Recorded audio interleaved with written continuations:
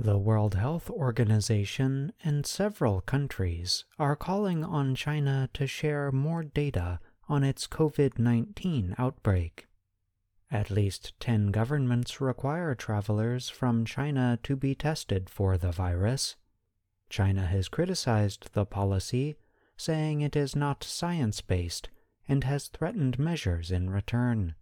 Officials are especially worried that new variants could be developing in China.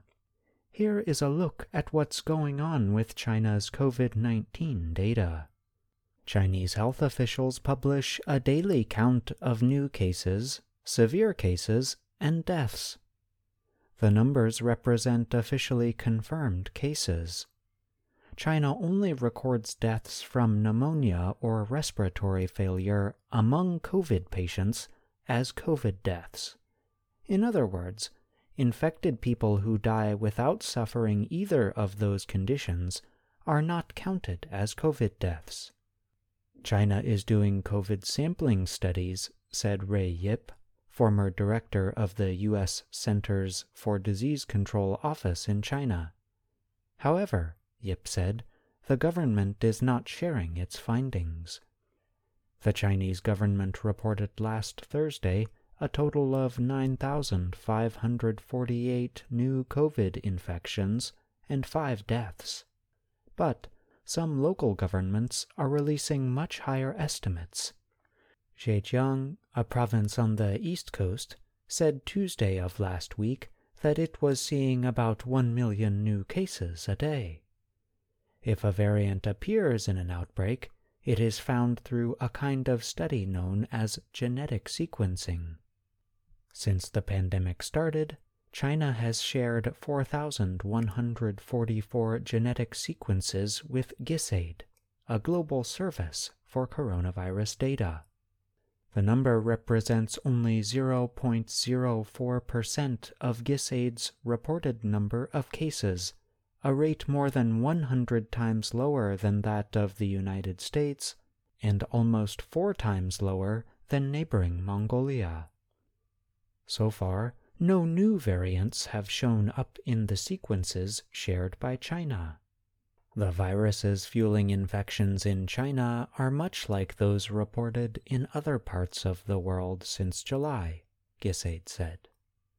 Dr. Gagandeep Kang, who studies viruses at the Christian Medical College of Vellore in India, agreed. Kang said there was not anything unusually troubling in the data so far.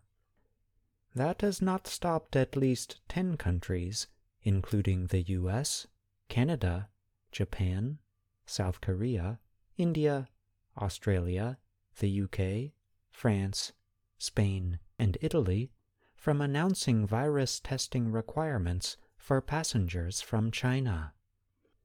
The European Union had urged all its member states to take the action.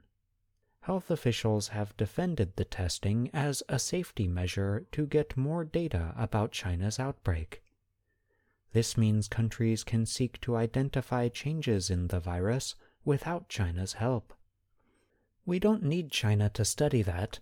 All we have to do is to test all the people coming out of China, said Yip, the former public health official.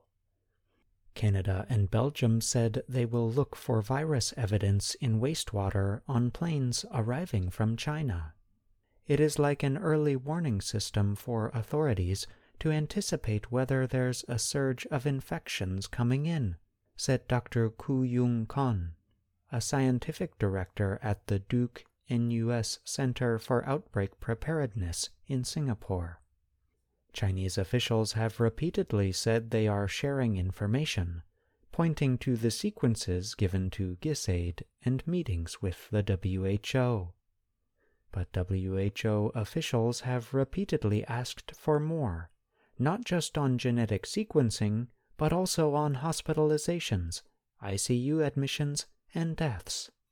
WHO Director General Tedros Adhanom Ghebreyesus expressed concern this week about the risk to life in China. Data remains essential for WHO to carry out regular, rapid, and robust risk assessments of the global situation, the UN agency chief said. I'm John Russell,